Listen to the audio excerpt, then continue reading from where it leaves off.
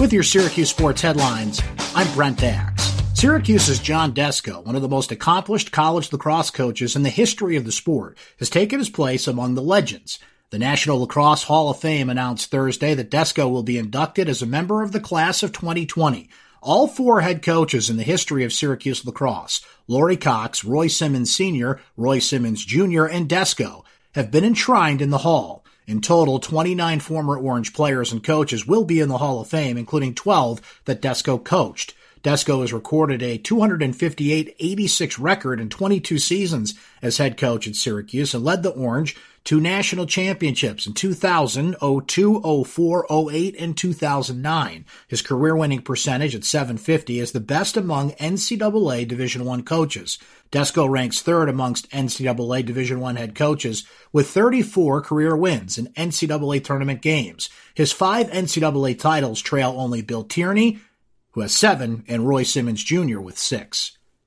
Jason Savacool has picked up one more big award before he leaves Baldwinsville. The senior pitcher on Thursday was selected as Gatorade's Baseball Player of the Year in New York State. The 2020 season was wiped out by the coronavirus, but Savacool said the award was based on off-season accomplishments, character, and academic accomplishments. The righty is potentially a high pick in Major League Baseball's draft June 10th and 11th. Savacool has also accepted a scholarship to pitch at Maryland and is weighing the two options.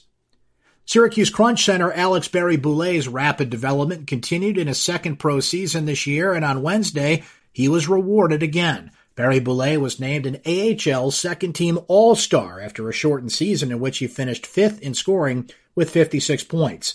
Last year, he was the league's Rookie of the Year. Barré-Boulet is one of only 2 players to place among the league's top 10 point getters each of the last 2 seasons. He now waits to see if the NHL resumes play and Tampa Bay calls him up for the remainder of the season.